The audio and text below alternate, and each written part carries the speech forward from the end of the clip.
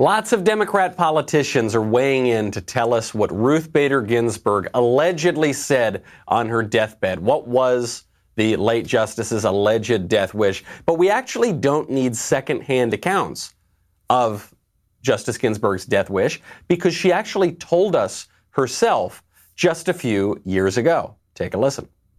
I do think that cooler heads will prevail. I hope sooner rather than later. The president is elected for 4 years, not 3 years, so the power that he has in year 3 continues into year 4, and maybe some members of the Senate will wake up and appreciate that that's how it should be.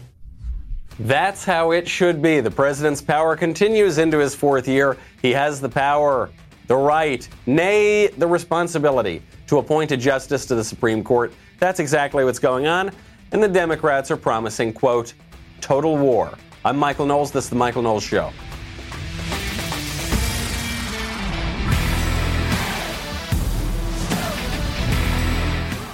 Welcome back to the show. My favorite comment from yesterday comes from Jaden Van Dyke. And he says that Trump should replace Ginsburg with Biden. And that would force the left and Democrats to cancel Joe Biden. That's true. That would force them finally to take those sexual assault allegations against him seriously. If they could invent a bunch of ridiculous sexual assault allegations against milquetoast Judge Brett Kavanaugh, surely they can against sniffy Joe Biden. You know, one thing in all of this very tense time, I know we're all sort of just tense, we're worried, we're anxious. You need a really soft dress shirt. And Buttercloth has the absolute softest dress shirt that's ever been invented. There's no hyperbole there at all. I wore my Buttercloth shirt just this weekend. I wore it just on Sunday. There's nothing like it. You think that when you put on an Oxford dress shirt, right, it's going to be stiff, it's going to be scratchy. Right? That's true of every other dress shirt, not Buttercloth. They developed this unbelievably soft fabric, but it's not using some crazy, weird synthetic blend of who knows what's touching your body. It's somehow a special blend of 100% long fiber cotton and a unique manufacturing process that makes it super duper soft. And the one that I wore on Sunday, because you know me, I'm Sicilian, I perspire a little bit. I wore their shirt that has this incredible cooling technology, uses mint fibers in there that actually cools you down. I put it down, I get a little chill up my spine. It's so nice. This wonderful company was featured on ABC's hit show Shark Tank in 2018, and the Shark Tank guys loved it so much they invested a bunch of money. And you should invest some money in your Buttercloth shirts as well. Buttercloth is offering our listeners 20% off on your first purchase. Go to buttercloth.com/Knowles, Knowles, to receive 20% off your first full price order. Buttercloth.com/Knowles, Knowles. Feeling is believing. Trying is believing. You will thank me later. Buttercloth.com/Knowles. Back to all the tense, horrible, anxiety-inducing madness. The Democrats are promising total war if President Trump exercises his constitutional right and duty to fill that Supreme Court seat. Now, what do they mean by total war? They're already burning down the country. They're already committing looting, rioting, arson. They're already attacking churches. So what does total war look like? Are they going to use a nuclear bomb or something? No. What they mean is that, this is according to Axios, they are considering a massive power play if, and I suppose eventually when, they get control of the Senate or the White House. Most egregiously, most worrisome to us, they want to add new states to the country. So they've talked about adding Puerto Rico as a state. If Puerto Rico is added to the country, that will fundamentally shift the balance of power. That will give Democrats very likely a permanent majority. It will give Democrats a huge advantage in the presidential election. Probably they'll just win the presidential election from then on out. They also want to turn the District of Columbia, Washington, D.C., into a state. This is not only cynical, it's also very stupid. The District of Columbia is a federal district on purpose. It was carved out of Maryland and Virginia, right? It's right there, it's plopped right in. And the reason for that is that no state should have the seat of power for the federal government in it. So there's this federal district and no state then has that power. Now they want to create a state out of it. Why? Because they know that they'll get some more votes and they'll get some Democratic senators out of it. All a very bad idea. My only question is, why do we care what they're threatening? You know, there were a couple of the last two never Trump Republicans probably in the entire world came out yesterday and they said, we need a big deal. We need to come to a wonderful compromise. We will not fill the Supreme Court seat now, and in exchange, Democrats will be nice to us in 10 years. That was more or less what they said. They said that we will not exercise our political power and our constitutional responsibility now by filling the seat. And for the next 10 years, the Democrats have to promise not to pack the court, you know, or do kind of crazy things like add states. You see the problem with that? The problem with that is we are giving up something real right now for some Democrat promise 10 years down the line. There's no enforcement mechanism. How are we supposed to believe that we're going to get that? This is the exact same thing that Reagan fell for in the 80s with that big amnesty. He says, amnesty, give amnesty now, and then you'll get border protection later. And guess what happened? Reagan gave them amnesty, and then they never got the border protection. So that's the total war that's being threatened. I just don't even know why we care what they're threatening. There's nothing we can do about it. They've shown that they're serious. They're willing to burn down the entire country. They've shown that their word is no good if they're promising some concession down the line for something that we're giving them now. So what? I mean, it's this classic squishy Republican thing, which is, gosh, fellas, we can't exercise our power right now, which is legitimate, because down the line, Democrats might, hypothetically, exert some power that we won't like, which secretly they're already exerting. That's not an argument. You gotta play the hand that you were dealt. The hand we were dealt is this vacant seat, and we should fill that seat. And all of these threats that we're getting from the Democrats, by the way, they're trying to position them as though they're the final wonderful wish of Ruth Bader Ginsburg. There's no evidence of that. I do not believe for one second that Ruth Ginsburg in her dying breath said, please don't ever let a Republican president fill my seat. I actually have more respect for her than that. I just don't think she did it. I think that's BS concocted by exploitative Democratic politicians. How about court packing? That's the other threat they're making. They're going to add new states. They're going to add new justices to the Supreme Court, and that way the court can be permanently liberal, because they'll just always add more liberal justices if they're in a position of power. Is that RBG's dying wish? No. We know it's not her dying wish because she said explicitly that it was a horrible idea. There is no fixed number in the Constitution, so this court has had as few as 5, as many as 10. 9 seems to be a good number, and it's been that way for a long time. I have heard that there are some people on the Democratic side who would like to increase the number of judges. I think that was a bad idea when President Franklin Delano Roosevelt tried to pack the court. So I am not at all in favor of that solution to what I see as a temporary situation. It's a bad idea, and I am not at all in favor of that solution. How long before Democrats insist to you, no, RBG loved court packing. We need, in the name of Saint RBG, peace be upon her, we need to pack the court. It's the dying wish doctrine. Well, there's no such thing as a dying wish doctrine, and even if there were, RBG hated this stuff. I got to tell you, RBG sounds a lot more reasonable the more she speaks than all of these Democrats are making her out to be. Now, Republicans, for their part, are not exploiting this death. They're exercising their constitutional power, we hope, but they're not exploiting this death. They're actually dealing with this like gentlemen. They're saying nice things about RBG. I'm saying nice things about RBG, and even the leader of the Senate, Mitch McConnell, is saying nice things about RBG, which we will get to in 1 second. But in this tense time, we all got to feel a little bit safer, right? We got to feel a little comfortable. We got to feel a little safer. How do you feel safer? You use Ring. That's the way to do it. Ring, you know, I've loved these guys for years. Ring allows you to communicate with people outside your door. Keep an eye on your home, whether you're in the bedroom, you're in the bathroom, you're down at the office, you're on a beach somewhere across the world. You can talk, you can see these people right through your phone. If a burglar comes up and steals all your stuff and even steals your Ring device, guess what? It goes up to the cloud. There's 1,000 reasons why protecting your home should matter to you. Ring has security products for every corner of your home, inside and out.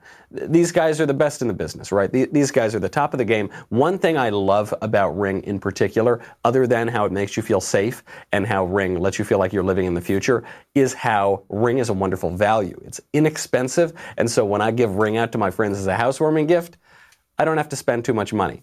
It's wonderful. It could be a package delivery. It could be your mother-in-law stopping by. It could be a burglar. Who knows? Who knows which one of those is worse? But you can keep an eye thanks to Ring. Head on over. I really like these guys. Go to ring.com/Knowles. You get the video doorbell 3. You get the Chime Pro. It's the perfect way to start your Ring experience. Plus two-day free shipping. Ring.com/Knowles. What is that address? Say it with me. Ring.com/Knowles. Go over there right now. Never more important to feel safe at home. Mitch McConnell takes to the floor of the Senate, and does he launch into an invective about how Ruth Ginsburg is the worst, most terrible person in the world? Does he launch into some political speech and downplay her accomplishments in her personal life? No, he says nice things about her because the lady just died. Our nation is mourning the end of an exceptional American life. Justice Ruth Bader Ginsburg meant so much to our country. First and foremost, she was a brilliant, generational legal mind who climbed past one obstacle after another to summit the very pinnacle of her profession. Justice Ginsburg was a fixture on our nation's highest court for more than a quarter of a century. She was not just a lawyer. No, not just a lawyer, but a leader. From majority opinions to impassioned dissents, her life's work will not only continue to shape jurisprudence, but also enlighten scholars and students for generations. Very nice. He went on and kept talking about her. I doubt the left would do this for Scalia. I don't think they would. I think he's a terrible, no good, awful, bad man. He's evil, he's terrible. But the right is willing to be perfectly genial to RBG and say nice things about her when she died, and we'll probably go back to criticizing her legacy in a few days or a week or so. But when somebody dies, you just sort of be a gentleman about it. It's too bad that the left wouldn't do this for the right, and usually doesn't do this for the right. I think the reason for that is that conservatives have more empathy. Conservatives manifestly have more empathy. You can see it because anecdotally, and even according to social scientific data and studies, if you believe those sort of things, conservatives understand what liberals believe much better than liberals understand what conservatives believe. Jonathan Haidt, the social scientist, came out with that a number of years ago, and you see this on social media, right? Conservatives are much less likely to unfriend someone on social media over politics than left-wing liberals are. There's an empathy gap here. They actually don't know on the left what we believe. I'm pretty certain of this now. Every so often you find a very intelligent leftist who knows what a conservative believes. And usually they're the ones who are a bit calmer, and they're obviously not the ones burning down the country. But the rest of them, it's not that they disagree with us. I don't think most of the time it's that they disagree with us. It's that they have absolutely no clue what we're talking about. Dick Durbin, Democrat in the Senate, you saw this clip yesterday when we were talking about Amy Coney Barrett. Dick Durbin is a very intelligent man, by all accounts, and yet he asked Amy Barrett, he said, I've heard that you've described your beliefs as orthodox and Catholic. What is an Orthodox Catholic? I've never heard of that. Like, he's never heard what the word orthodoxy means. It means you believe what you say you believe. I mean, you are in line with, you're not heterodox, you're not a heretic. What is that? What is a Catholic who believes Catholicism? He actually has no idea, and he's not a stupid man. He just doesn't know. And I think that's what's going on here, I was thinking about this with the death of RBG, obviously, but you think about this with a lot of other leftists. I mean, there are people whose job it is to come after conservative commentators and conservative politicians professionally. We always joke about media matters, right? We joke about the people who their job is to sit and watch this show or listen to this show and then pull clips out of context and try to get us fired. And they do it all the time. I mean, that is a 24/7 job. And I think, do I hate these people? Why don't I go out and attack these people all the time? Because I usually just make sort of jokes about them and move on. The reason is These are terribly broken people. I do it just to see when someone comes out and puts a hit on me. First thing I'll do, I'll just go Google the person. And then you find that this person is depressed and has all these sorts of personal problems, and clearly like something is not going right over there. And you think, okay, well, I'll throw a punch if I got to throw a punch. Obviously, in politics, you got to fight back. Sometimes you got to go on the offensive. I don't need to be mean. I don't need to be cruel. I don't need to tear down this completely broken person who has like not a lot of things going for them. And I don't think the left feels that way about conservatives. I think a lot of conservatives feel that way about the left. We say, I have no interest in just like ruining somebody's life. I don't want to do that. Whereas on the left, I think they do want to do that. The difference is a religious difference. Even for conservatives who don't feel that they have any particularly well-defined religion, it's still a religious difference. It's a difference in how you view human nature. Because actually, we're all broken people, right? Some of us more visibly so than others, but we've all got this kind of broken human nature, and it's never going to get fixed in this world, certainly not through politics like the left believes that it will. So this religious difference will come out, and you're especially going to see it come out with Amy Coney Barrett or whoever gets the nomination, but it seems like Judge Barrett is the front runner right now for the Supreme Court seat. You are going to see this distinction explode, which we'll get to in 1 second. Speaking of exploding things, you know how your credit card bills can explode. How's that for a segue? It wasn't my best, but it wasn't my worst either. They can explode. When you put all that stuff on the credit card, then you get that huge high interest rate, and then you're throwing money out the window. Lightstream offers credit card consolidation loans from 5.95% APR with autopay and excellent credit. The rate is fixed, so it will never go up over the life of the loan. The application is 100% online. You do not have to leave your house. You do not have to leave your couch. To apply, you can get a loan from $5,000 to $100,000. There are no fees. I know you think there are all these hidden fees, and there always are, right? No. Absolutely no fees. People love Livestream. Here's what one customer had to say. Heard about Livestream on a podcast, hopefully this podcast, and was able to look on the website, get their information there. It was very clear. The application process was quick and easy. Very important, obviously people have been having some financial difficulties especially during this lockdown, but this sort of thing always goes on. Don't throw money out the window. My listeners can save even more with an additional interest rate discount. The only way to get this discount is go to lightstream.com/Knowles, lightstream.com/Knowles. Subject to credit approval. Rate includes 0.50% autopay discount. Lowest rate requires excellent credit. Terms and conditions apply, and offers are subject to change without notice. lightstream.com/Knowles for more information. There's a religious difference here. We are aiming at something higher. When we say nice things about Ruth Ginsburg, or when we refuse to just like totally tear someone down or try to ruin their life like the left often does to conservatives, Brett Kavanaugh is a good example in particular, it's because we're aiming at something higher. When we talk about our moral aims, we're talking about something beyond this world, outside of this world. Judge Barrett just got in trouble because someone found out she said that she was aiming at the kingdom of God, and a lot of liberals had never heard of the kingdom of God because they never cracked open the good book.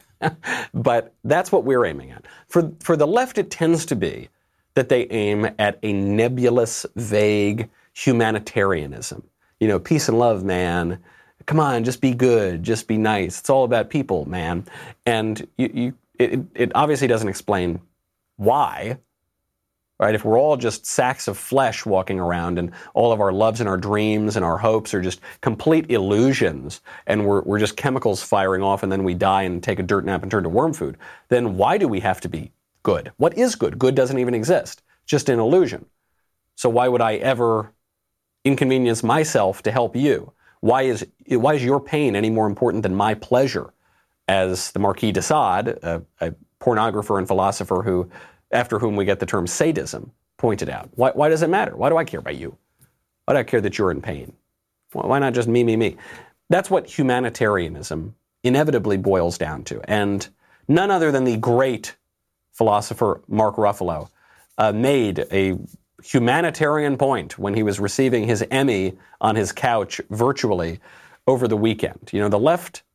The left loves to talk a good game on peace and love. Take a listen to this wonderful rally cry for humanitarianism.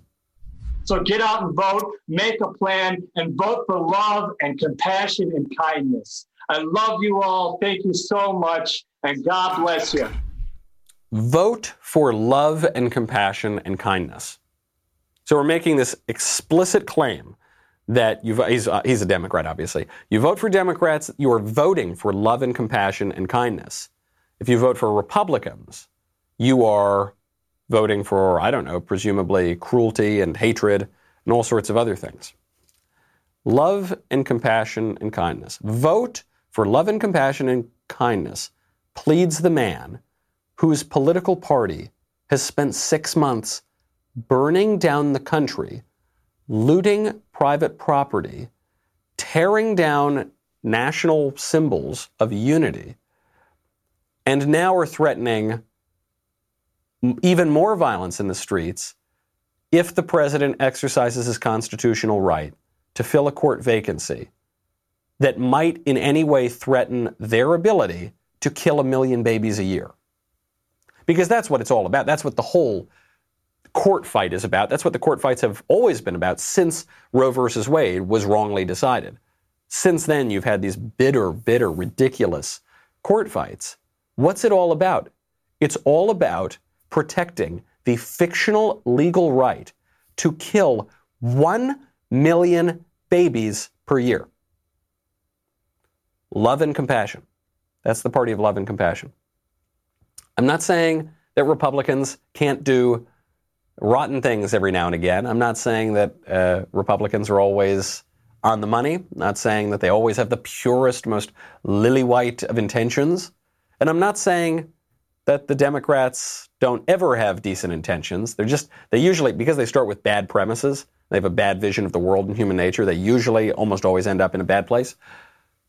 But just the party of love and compassion, the fight that is defining, or the issue rather, that is defining the fight between the two parties right now is, should we preserve a fictional legal right to kill 1 million babies a year? Should we respect the Constitution and acknowledge that there's no constitutional right to kill 1 million babies a year? On an issue of love and compassion, it seems Mark Ruffalo has it flipped. Not that very many people heard what he said because the Emmys ratings were way down. They went to an all-time low. They keep falling almost every year.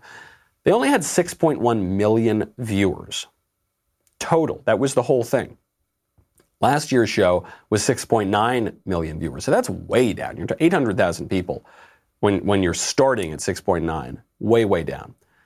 To put that into perspective, in the year 2000, almost 22 million people watched the Emmys. I mean, I remember I would watch all those award shows when I was a kid. Now, it was 2000, it was almost 22 million. 2010, it drops down to like 13.5 million. Now, another 10 years later, it's down more than half over that. And then even year over year, down 800,000. This is a good thing. You'll notice it's Tuesday, and I'm only talking about the Emmys in earnest now. Why? Because I didn't watch it. Usually they make me watch these awful things just to comment on them. That one, it doesn't even matter. It's not even something people are really talking about. Twitter keeps trying to make it trend as a big issue, but very few people were watching this, as you can see from the numbers. That's good, because as long as you are talking about these Hollywood types, as long as you're talking about the mainstream media, you are giving them credibility. Even if you're talking about how much you hate them, you still are giving them credibility. And conservatives, because we want to make sure we keep an eye on them and track what their lies are, we end up talking about them a lot, and so that gives them a little bit of credibility. But that's just around the edges. The real question is, are the people who do not work in politics for a living, are they paying attention to this? Are the people who are not commenting on cultural events for a living paying attention? And the answer, obviously, is not. And they're not, in part it's technological, right? Because people don't watch network TV as much anymore. Though that has now shifted, and you can watch these things anywhere on YouTube. They stream them. They stream them all over the place, so it's not hard to find them.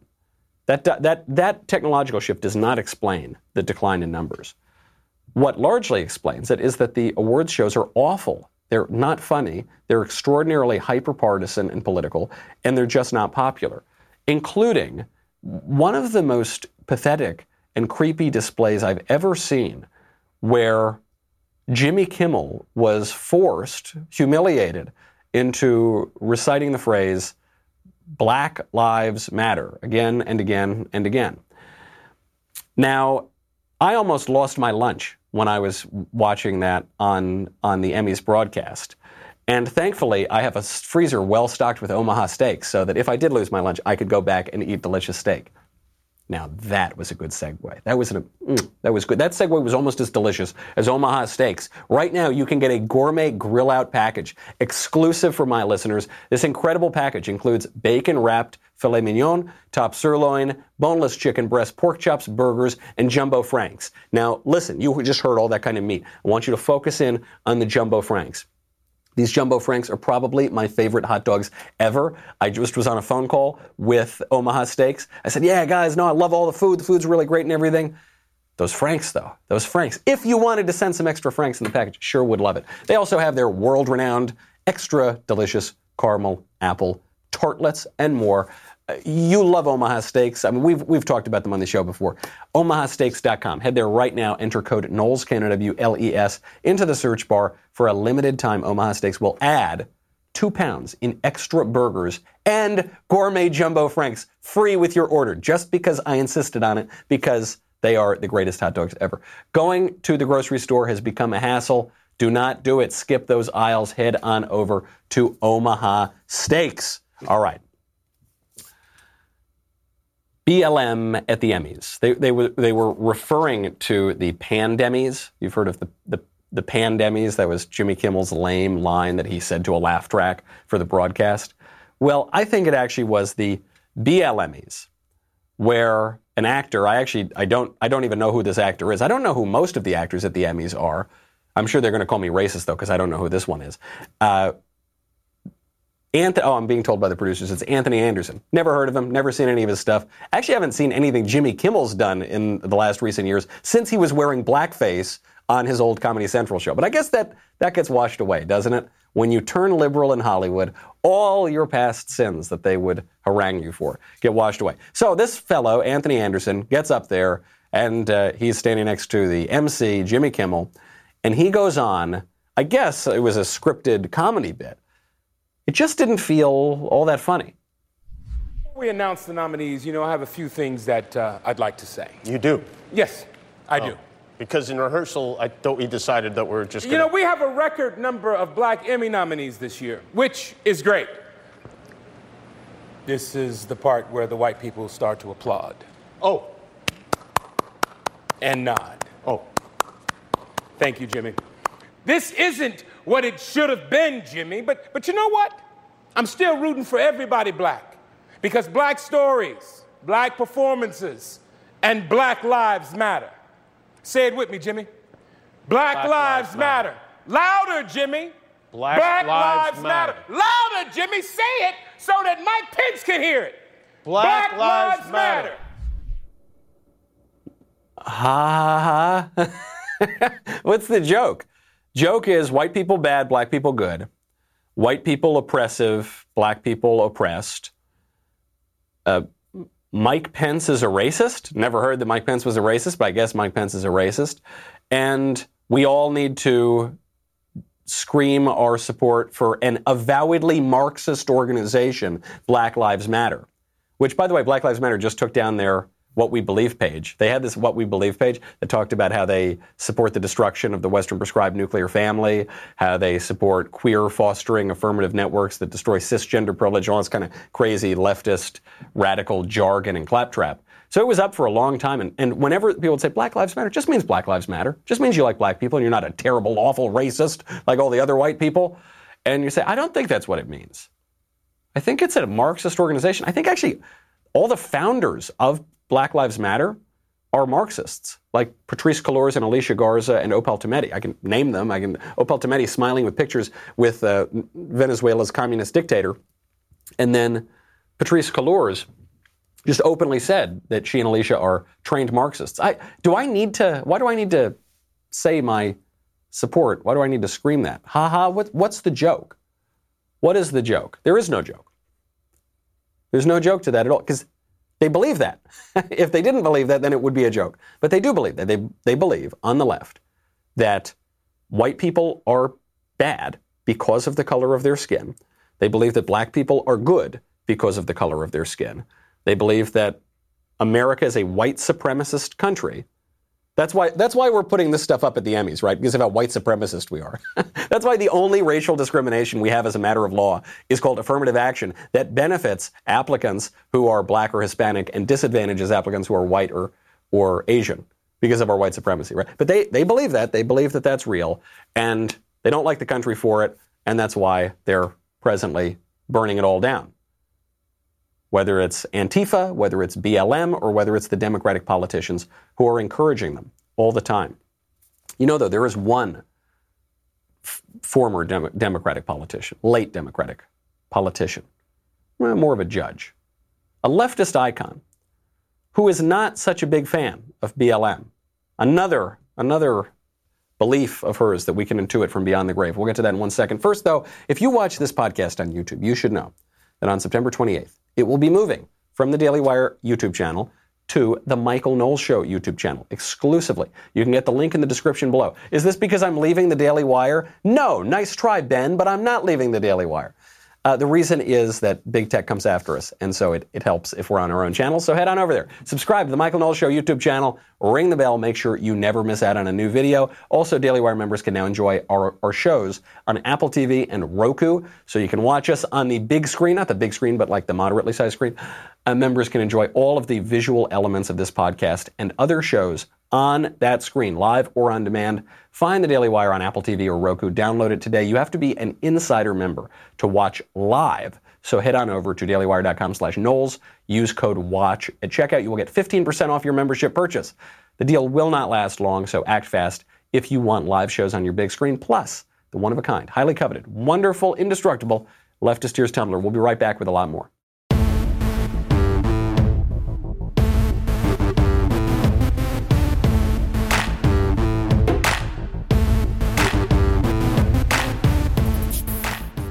Yes, there is one leftist icon who does not seem so thrilled with BLM and the BLM leaders and the anti-Americanism that they foment. Who would that icon be? I think I've already given it away. It would be the notorious RBG. Justice Ginsburg, how do you feel about San Francisco 49ers player Colin Kaepernick and other NFL players who have basically refused to stand for the national anthem? What do I think? I think it's really dumb of them. Would I arrest them for doing it? No. I think it's dumb and disrespectful. I would have the same answer if you asked me about flag burning. I said, I think it's a terrible thing to do, but I wouldn't lock a person up for doing it. I would point out how ridiculous it seems to me to do such an act. I got to tell you, the more I hear about this RBG lady, the more I like her. The more reasonable she sounds. Gosh, I totally agree. Burning the flag is a horrible, terrible thing to do. And disrespecting the flag in the way that Colin Kaepernick and BLM have done are very stupid, very disrespectful. How many left-wingers presently invoking the sainted RBG would be willing to acknowledge all of that? Probably very few. But the reason for that is that RBG is giving a liberal political view of flag burning and the kneeling at the flag and disrespecting the anthem.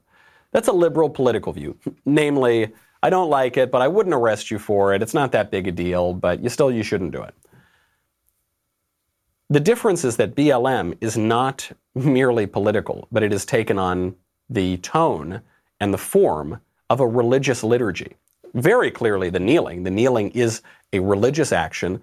The BLM supporters are genuflecting, but it's an inverse religious liturgy. So they're not genuflecting on their knee to show respect. They're genuflecting to show disrespect for the flag because America's a hateful place and the cops are racist and whatever other nonsense they want to spew. So it's a sort of inverse religious liturgy. Rather than being edifying in community, obviously it's divisive and tears the country down. Rather than being salvific, it's destructive. But that is the religious liturgy. It's why you can't argue with them. It's why they have all these kind of cockamamie theories about human nature, like white people bad or black people good, or that there's this superstructure of oppression in the world that they call white supremacy. The actual superstructure of oppression in the world is Satan. This fallen world, the prince of darkness, principalities and powers, spiritual wickedness in high places. That's the actual spiritual oppression that we have. But because the left is vaguely materialistic, vaguely anti-Christian or anti-religious, sometimes explicitly so, that they can't make sense of that. So it has to be physical. It can't be a spiritual darkness. It has to be a physical problem, namely skin color or sex, right? I mean, we're focusing on the racial aspect, but it could be sex, men bad, women good, straight people bad, non-straight people good, LGBT, LMNOP. Or in the BLM What We Believe section, when they say we're here to disrupt the Western prescribed nuclear family. Right? They want to destroy the nuclear family for that reason, because all of the structures of society are oppressive. Karl Marx famously called for the ruthless criticism of all that exists, and his acolytes in the cultural spheres then took up that crusade, and that's what we're seeing. Not merely political, certainly also religious. Speaking of religious people, the president, Donald J. Trump, met with Judge Amy Coney Barrett on Monday and reportedly, quote, is moving toward nominating her to replace Ruth Bader Ginsburg. This is not exactly a surprise. Judge Barrett was apparently up for the seat last time around, and she's been considered the favorite this time around. So, you don't want to assume that it's going to be her necessarily. There are some other names that are being floated, but we are getting even more information now that looks like it's moving in her direction, and whoever leaked this, that Trump is moving toward nominating her, very well may have come out of the White House. We just don't know. It does seem to affirm what we've been hearing before. And according to Bloomberg News, Trump has told allies that he thinks Barrett, 48, is a smart, hard-nosed conservative jurist who would also come across well during televised confirmation hearings. Trump also believes Barrett won't be wobbly on major issues for conservatives, including abortion, gun rights, and health care, when they come before the court. So that quote given to Bloomberg News, to me, sounds like a real quote, because it sounds like the sort of thing that someone pushing Amy Barrett would say, and the way that they would say it. So looks like at the moment we're moving toward Judge Barrett. Fine by me. I don't know very much about her jurisprudence, but she seems, for what we know about her, she seems great. But there's this big problem. Big problem. Not just Dick Durbin trying to figure out what Catholicism is, but an even bigger problem. Ron Charles at the Washington Post. This is one of our elite journalists in this country. Ron Charles tweets out this shocking quote from a piece explaining who Amy Barrett is. Amy Coney Barrett, the judge at the top of Trump's list to replace Ruth Bader Ginsburg, has said we should always remember that a legal career is but a means to an end, and that end is building the kingdom of God. Oh no, the horror. The horror. She believes that thing that Christians believe. She is a Christian. That's okay. That's what it is. That's the big shocking. I guess he used all these words that were scary, but I guess the tweet is, she is a Christian. Oh no. That's what Christians believe, right? That this world is not an end unto itself, but this world is aimed toward the kingdom of God, our salvation, to know God and enjoy Him forever. That is the end of this world. It's funny now because in this postmodern culture, people joke about, oh, what's the meaning of life? As though you could never know the meaning. You can know the meaning of life. The meaning of life is to know God and enjoy Him forever. Simple. There you go. Move on to the next question now. Like algebra or calculus or something. That seems, that is much more complicated to figure out than these sorts of things. At least if you are religious, and specifically in this case, if you're a Christian. And this guy doesn't understand it. I think most of the left does not understand this at all. And it's why they are losing their freaking minds. Because this is all that there is. I don't know why. I mean, if it were me, if I really believed this is all that there is, I'd probably just sit on my couch and watch like old episodes of The Waltons or something. I don't think, but that's one thing you can do. Or because you just say, oh, well, it's all meaningless, whatever. This will be just kind of pleasant. I'll sit here, have a drink, have a cigar, watch watch good TV and then die someday. But the alternative is you're so anxious, you're so shocked and horrified at the reality that you're staring into the abyss that you just go crazy. And that is what's happened with the left. I always try to reason with the left, try to engage with their arguments. But there's no argument in that's not an argument. That's a childish temper tantrum. These protests, these violent riots that are going on, there's no arguing with that because there's no reason in it. There's no logic in it. It's just a threat. It's just an explosion of violence. And they continue even to this day. There was a protest, quote unquote, that took place in the middle of the night 2 nights ago outside of Senator Lindsey Graham's home. Take a listen to this peaceful, wonderful, subdued, reasonable protest.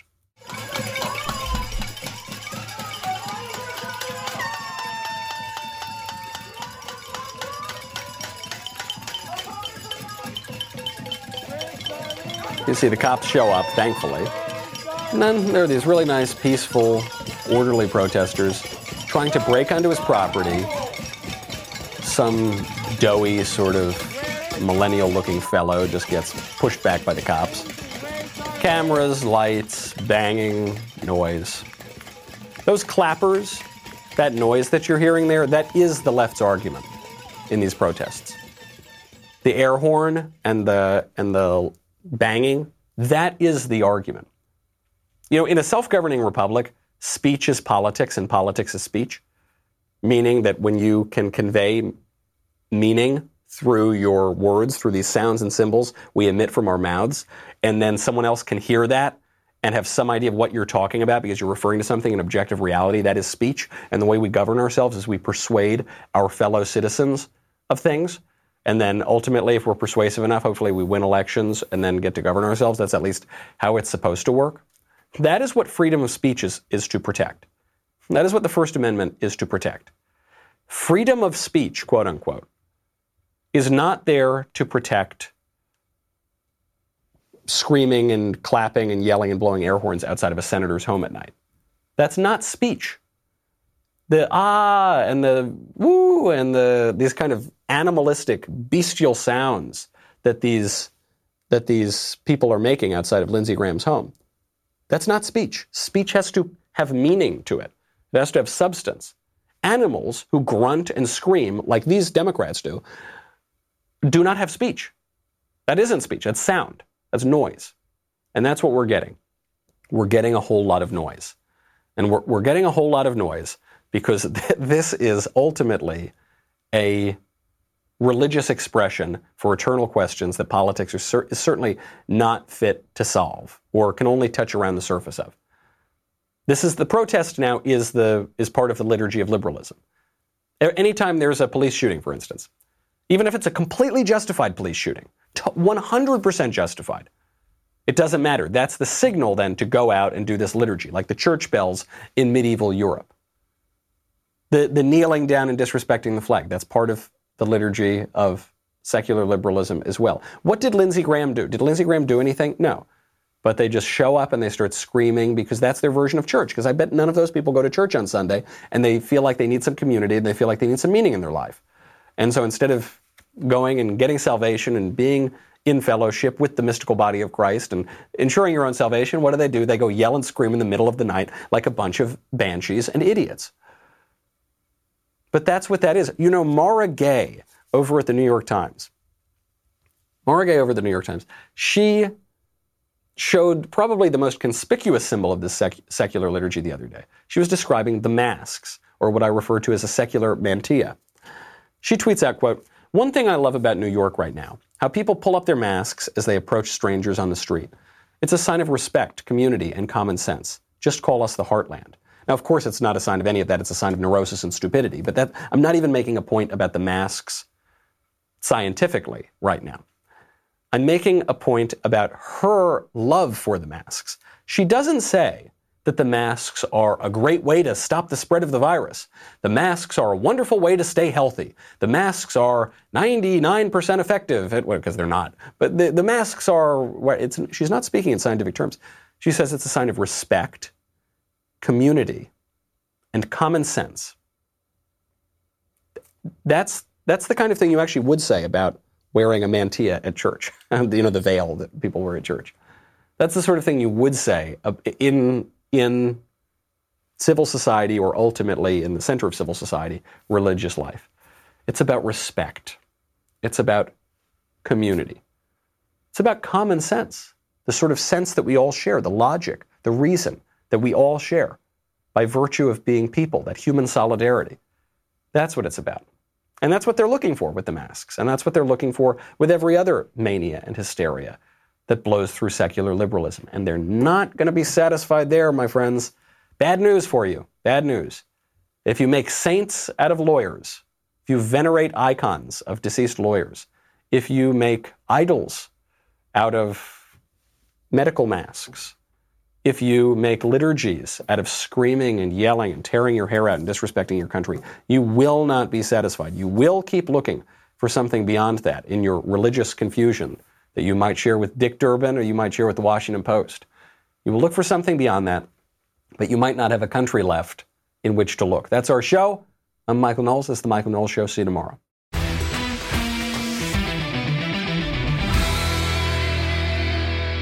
If you enjoyed this episode, and frankly, even if you didn't, don't forget to subscribe.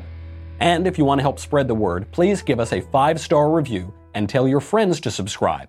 We're available on Apple Podcasts, Spotify, and wherever else you listen to podcasts. Also, be sure to check out the other Daily Wire podcasts, including The Ben Shapiro Show, The Andrew Klavan Show, and The Matt Walsh Show. The Michael Knowles Show is produced by Ben Davies. Executive producer, Jeremy Boring. Our technical director is Austin Stevens. Supervising producers, Mathis Glover and Robert Sterling. Assistant director, Pavel Wadowski. Editor and associate producer, Danny D'Amico. Audio mixer, Robin Fenderson. Hair and makeup, Nika Geneva. And production assistant, Ryan Love. The Michael Knowles Show is a Daily Wire production. Copyright Daily Wire 2020. Hey everyone, it's Andrew Klavan, host of The Andrew Klavan Show. The fight for the Supreme Court is on, but right and left aren't fighting for the same things or fighting in the same way. The right wants to follow the Constitution.